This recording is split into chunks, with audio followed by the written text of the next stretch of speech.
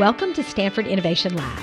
I'm Tina Seelig, professor of the practice in the Department of Management Science and Engineering at Stanford University. This podcast is designed to give you a taste of the topics we explore in our classes on innovation and entrepreneurship. Our guest for today's show is Clara Shih. In addition to being CEO and founder of Hearsay Social, Clara is also on the board of Starbucks and the author of 2 books on social media. I've known Clara since she was a student at Stanford in 2004, and I'm delighted to have her on the show today. In this episode of Stanford Innovation Lab, Clara shares her insights on social media strategy, including approaches for engaging the constantly connected consumer. I really found this conversation with Clara fascinating, and I'm sure you will too. Clara, it's such a special treat to have you here with us today. Why don't you tell those who don't know you as well as I do a little bit about yourself? Sure. Thank you so much for having me. It's an honor and pleasure to be here. So Clara Shih, I'm the CEO and founder of Hearsay Social. I'm also on the board of Starbucks, and I've authored 2 books, most recently The Social Business Imperative, that just came out last month. Great. Super. Well, I know we're going to talk today about the constantly connected consumer. That's a very nice little tongue twister there. And before we dive into it, I thought it would be fun to do a flashback to 2005. We had Mark Zuckerberg speak in our Entrepreneurial Thought Leader lecture series, and he was talking about his vision for the Facebook at that time. It was really different than it is now. So I'm going to play that, and then we're going to talk about what's happened since then. That sounds great. So when we're designing stuff, we look not necessarily just about what any given user is going to experience, but what's kind of better for the whole community and the whole product. And I mean, it's kind of like a lot of these trade-offs are going on all over the place in the product. Probably the most that you see every day is that you can't see the profiles of people at other schools. I mean, that's a really major trade-off in the application. For those of you who aren't familiar with this, we split up the user base by what school they go to, and we make it so that people at a given school can only see the profiles and contact information of people at their school. And the reason for this was mostly because we realized that the people around you at your school are the people who you're going to want to look up mostly anyway. And if we made this base too broad and let anyone see your information, then that would probably be fine, and you'd look up some people, but you also probably wouldn't put up your cell phone. And more than a third of people on Facebook have their cell phone up there, and that's something that's useful for the application. So in designing it, this was a trade-off that we made. I kind of thought about this for a while, and I was like, well, what would be more useful? Would it be better for people to be able to see everyone and maybe not feel like this was a secure environment in which they could share their interests and what they thought and what they cared about? Or would it be better that more information and more expression was available, but to a smaller audience, which is probably the relevant audience for any person? So, I mean, there's a lot of decisions like that are getting made, and I mean, a lot of them are gut level. So clearly Facebook has changed dramatically since then, with a focus on a small, closed community to becoming a global platform for communication between individuals and organizations. What are your thoughts about that dramatic change over the last 12 years? It is just incredible. I don't think anyone, probably including Zuck, could have predicted how ubiquitous and how transformational Facebook has been for society. And of course, businesses are a part of that. And there's no business today that doesn't think that it needs to do something on Facebook. But there's still a gap between knowing that you should be there and versus knowing what to do and actually seeing a return. Great. So many companies have existed long before there was Facebook and all these other social platforms. And now they're living in this world where it's ubiquitous. What are companies doing to adapt to this new age? So I think the typical way that companies enter into social media is they'll go either through marketing, through a social media marketer, and or they'll go through customer support, because they'll start picking up complaints through Facebook or more often on Twitter, and they will want to respond to that. I think it's a great start to kind of dip your toe in the water. I think the much bigger opportunity for companies is to think of social business much more strategically. It's not just about marketing. It's actually an opportunity to completely rethink your entire client engagement model and even your business model in some cases. Can you give some examples of companies that are doing a really good job of this? The thing about a constantly connected consumer is that the way that the companies they're most loyal to tend to be the ones with whom they have frequent digital interactions. And if you're a company that grew up pre-digital, pre-Facebook, you kind of are at a inherent disadvantage, but there are ways around that. And so you think about companies like insurance companies, where the interactions between insurance companies and customers are both infrequent and generally analog.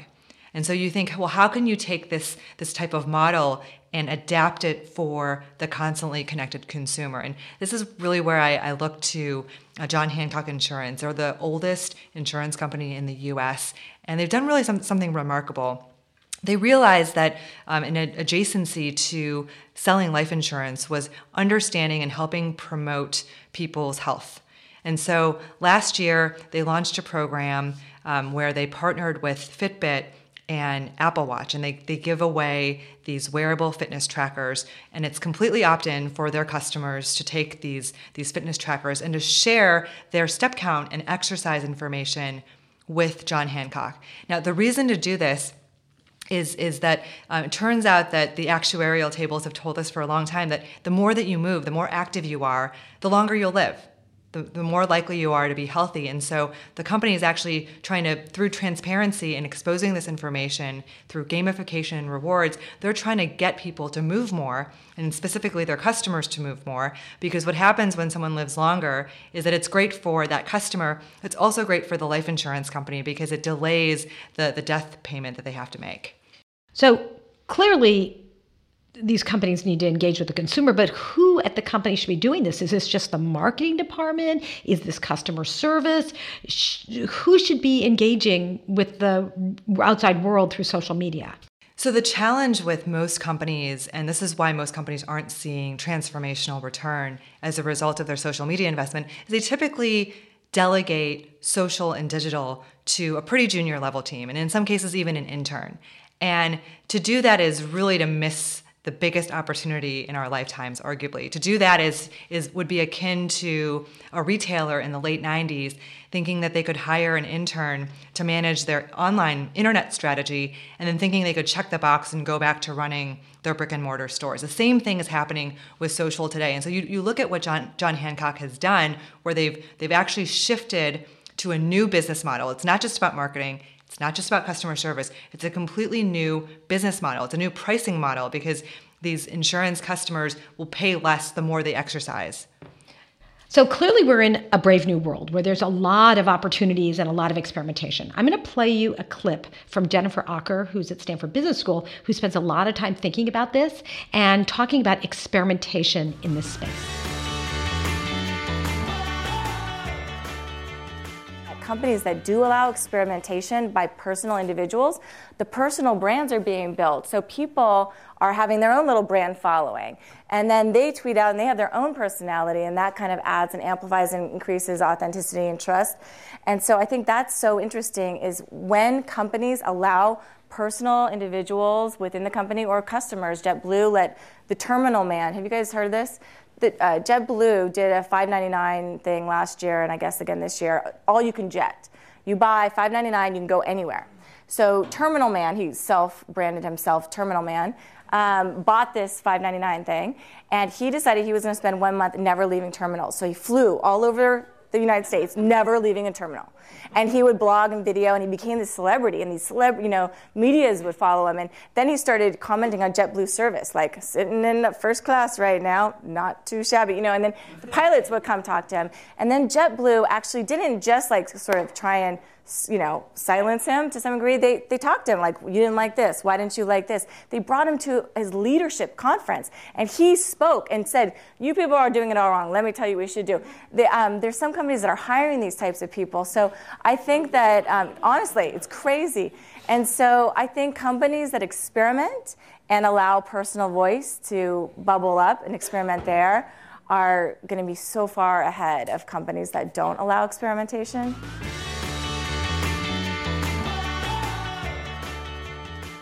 So Claire, what do you think about this? What kind of experiments are you seeing that are really paying off?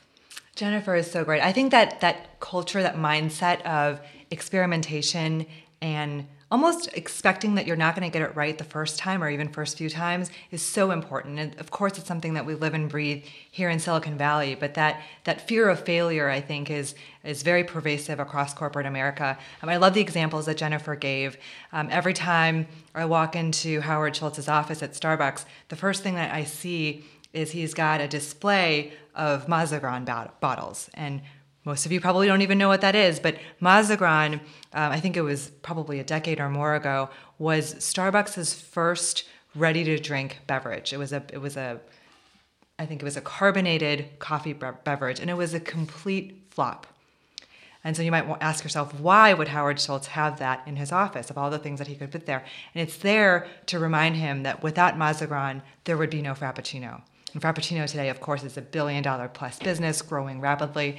And so it's just, I think whether it's on or off social media, experimentation is critically important. Now, the fascinating thing about social media, as Jennifer pointed out, is that now it's not just the company and employees of the company who can do the experimentation. Now you can almost crowdsource that experimentation and look for ideas, creative ideas, whether it's Terminal Man or some other initiative that you can really partner with.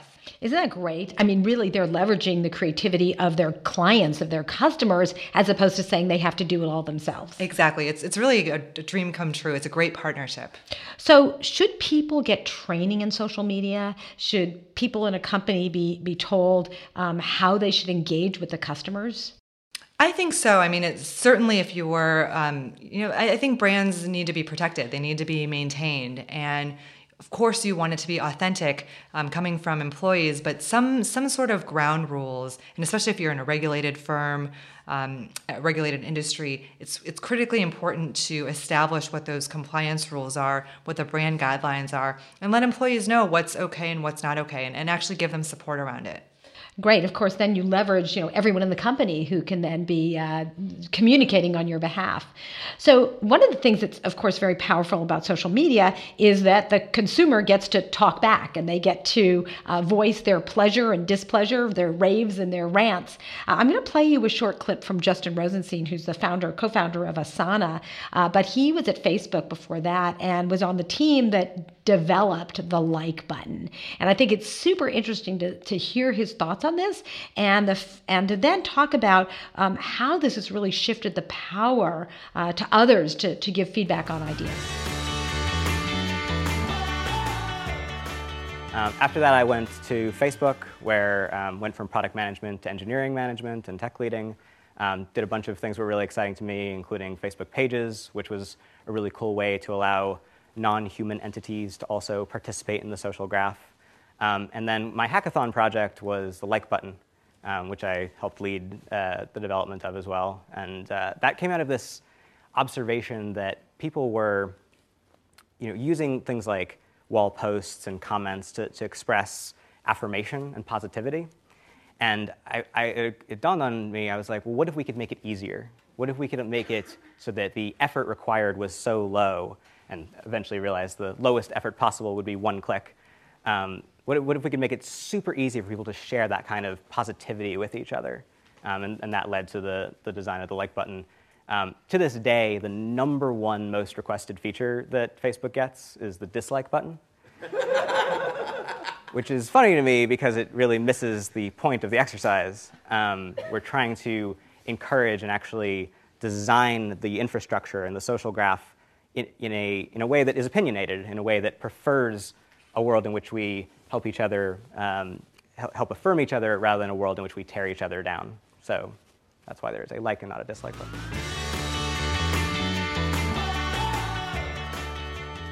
So clearly we live in a world where people want to chime in.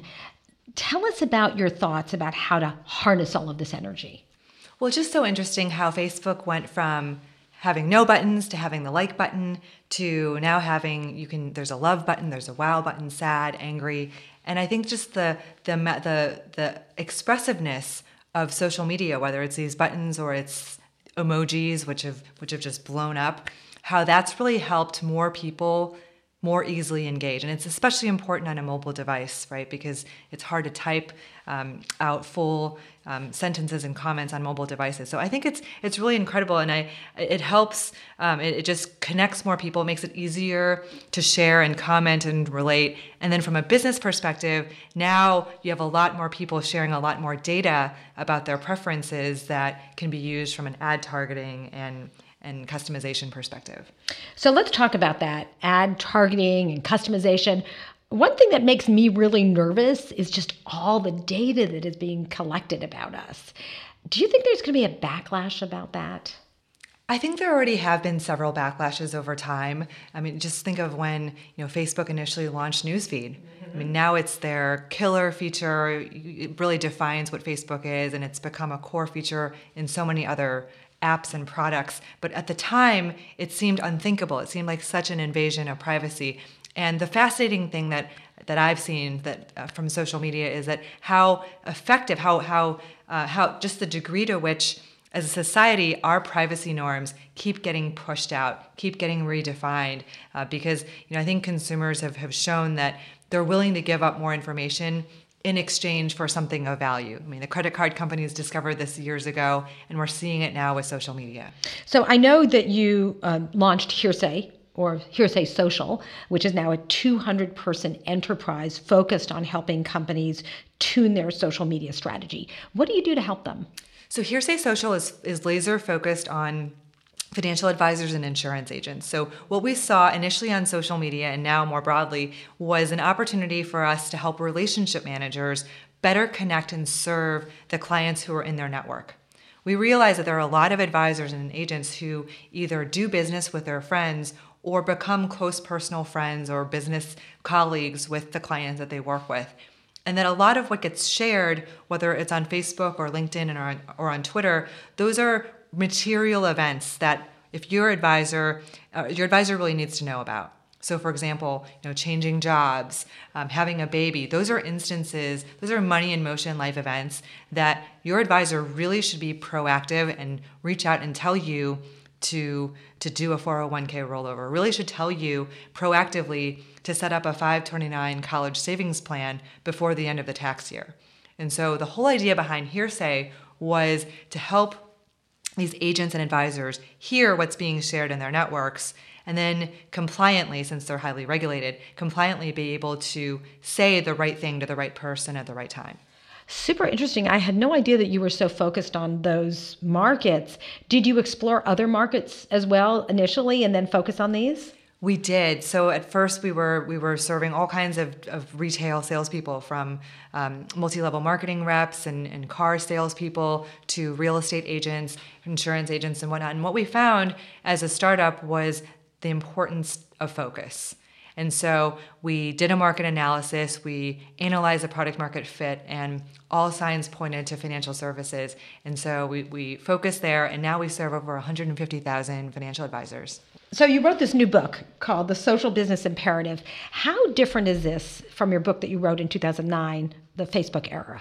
Well, it's the sequel. So in 2009, my book was actually a very controversial title, because when I was writing my book, MySpace technically was still bigger than Facebook in terms of the number of users. And so back then, the Facebook era, even the title was meant to be kind of provocative. And of course, today we know that Facebook is the dominant social network and an incredible company. And so I wanted to write a sequel that kind of went from vision and prediction to execution and best practices, and started to examine what was holding companies back from realizing their full potential on social. What kind of things do you recommend?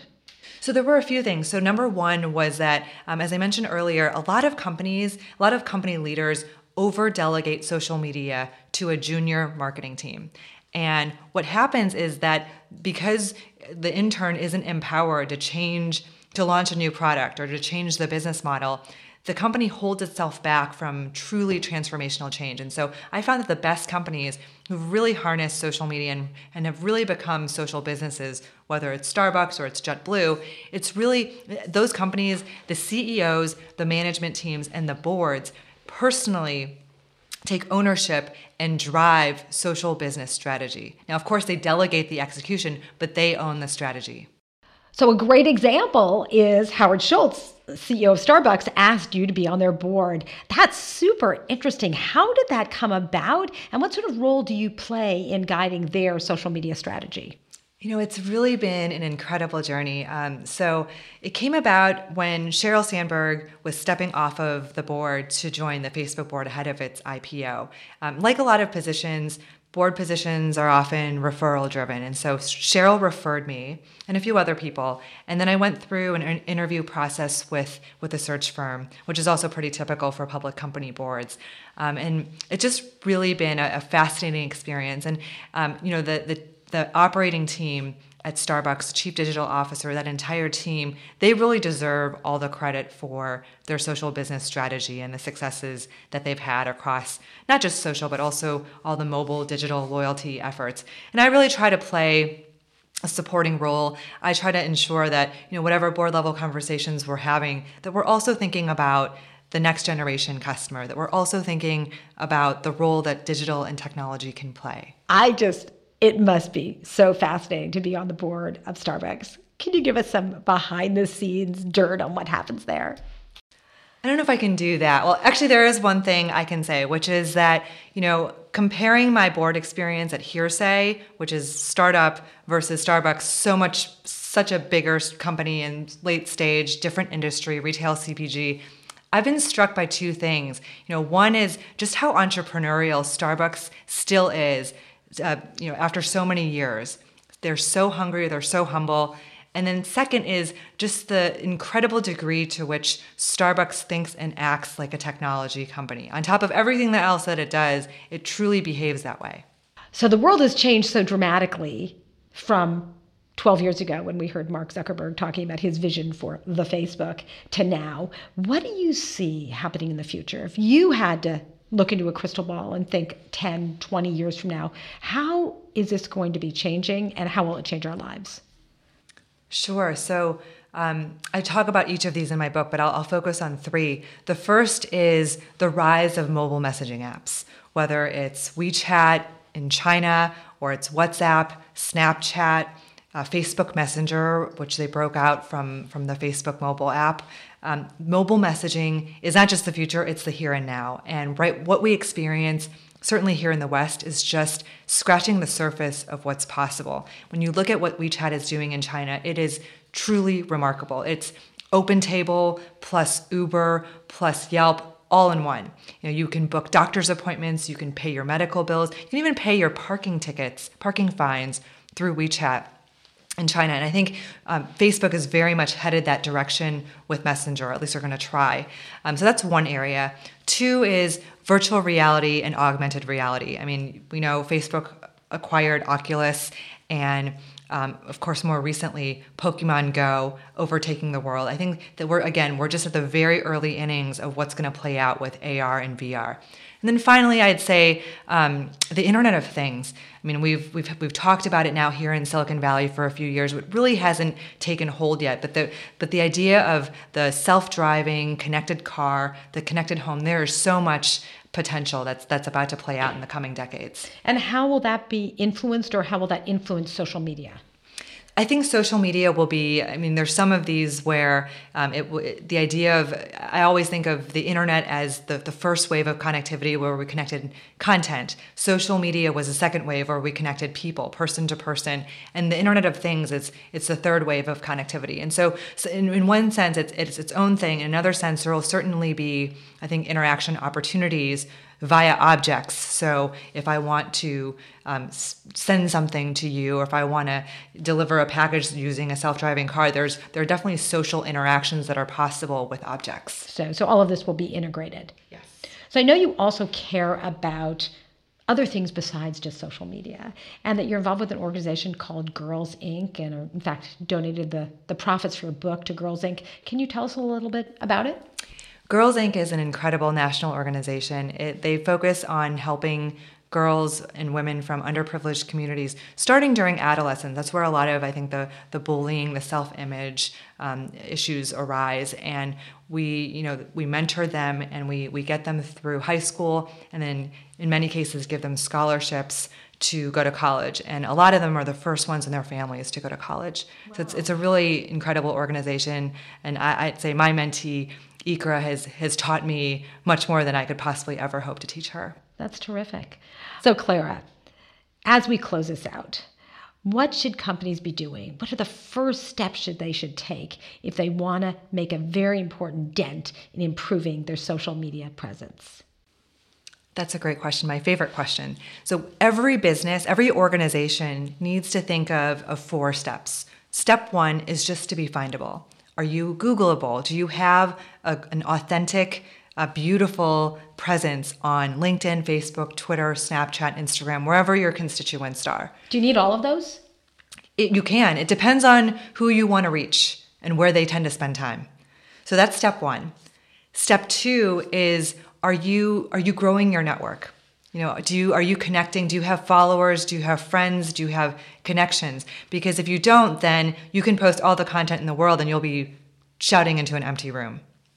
Step 3 is, once you have those connections, once you have those followers and other entities that you're following, listen first. Listen first. What are they saying about you? What are they talking about your company? Both good, bad, and ugly. Because I think without that context, it's really hard for you to be effective talking. And that's the 4th step is continual engagement. What's the content that you can share that is relevant and valuable to your audience? Don't just talk about yourself all the time. Don't just talk about your product. Talk about these larger issues that matter to them beyond what you could potentially sell them down the road.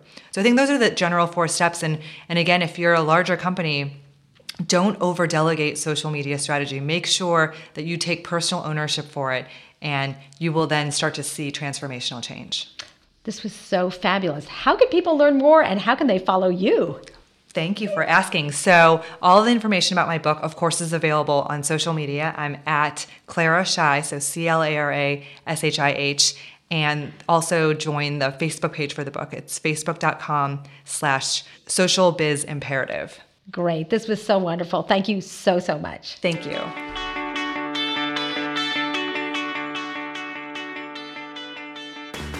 This podcast is brought to you by Stanford eCorner and the Stanford Technology Ventures Program, the Entrepreneurship Center at Stanford School of Engineering. Our Innovation Lab story producer is Deanna Badazadigan, and the technical producer and editor is Eli Shao. Sarah Khan is our Digital Solutions Manager, and our software developer is Davar Senkovic. Daniel Stussy is our designer, and Mike Pena and Monica Jort lead communications and marketing.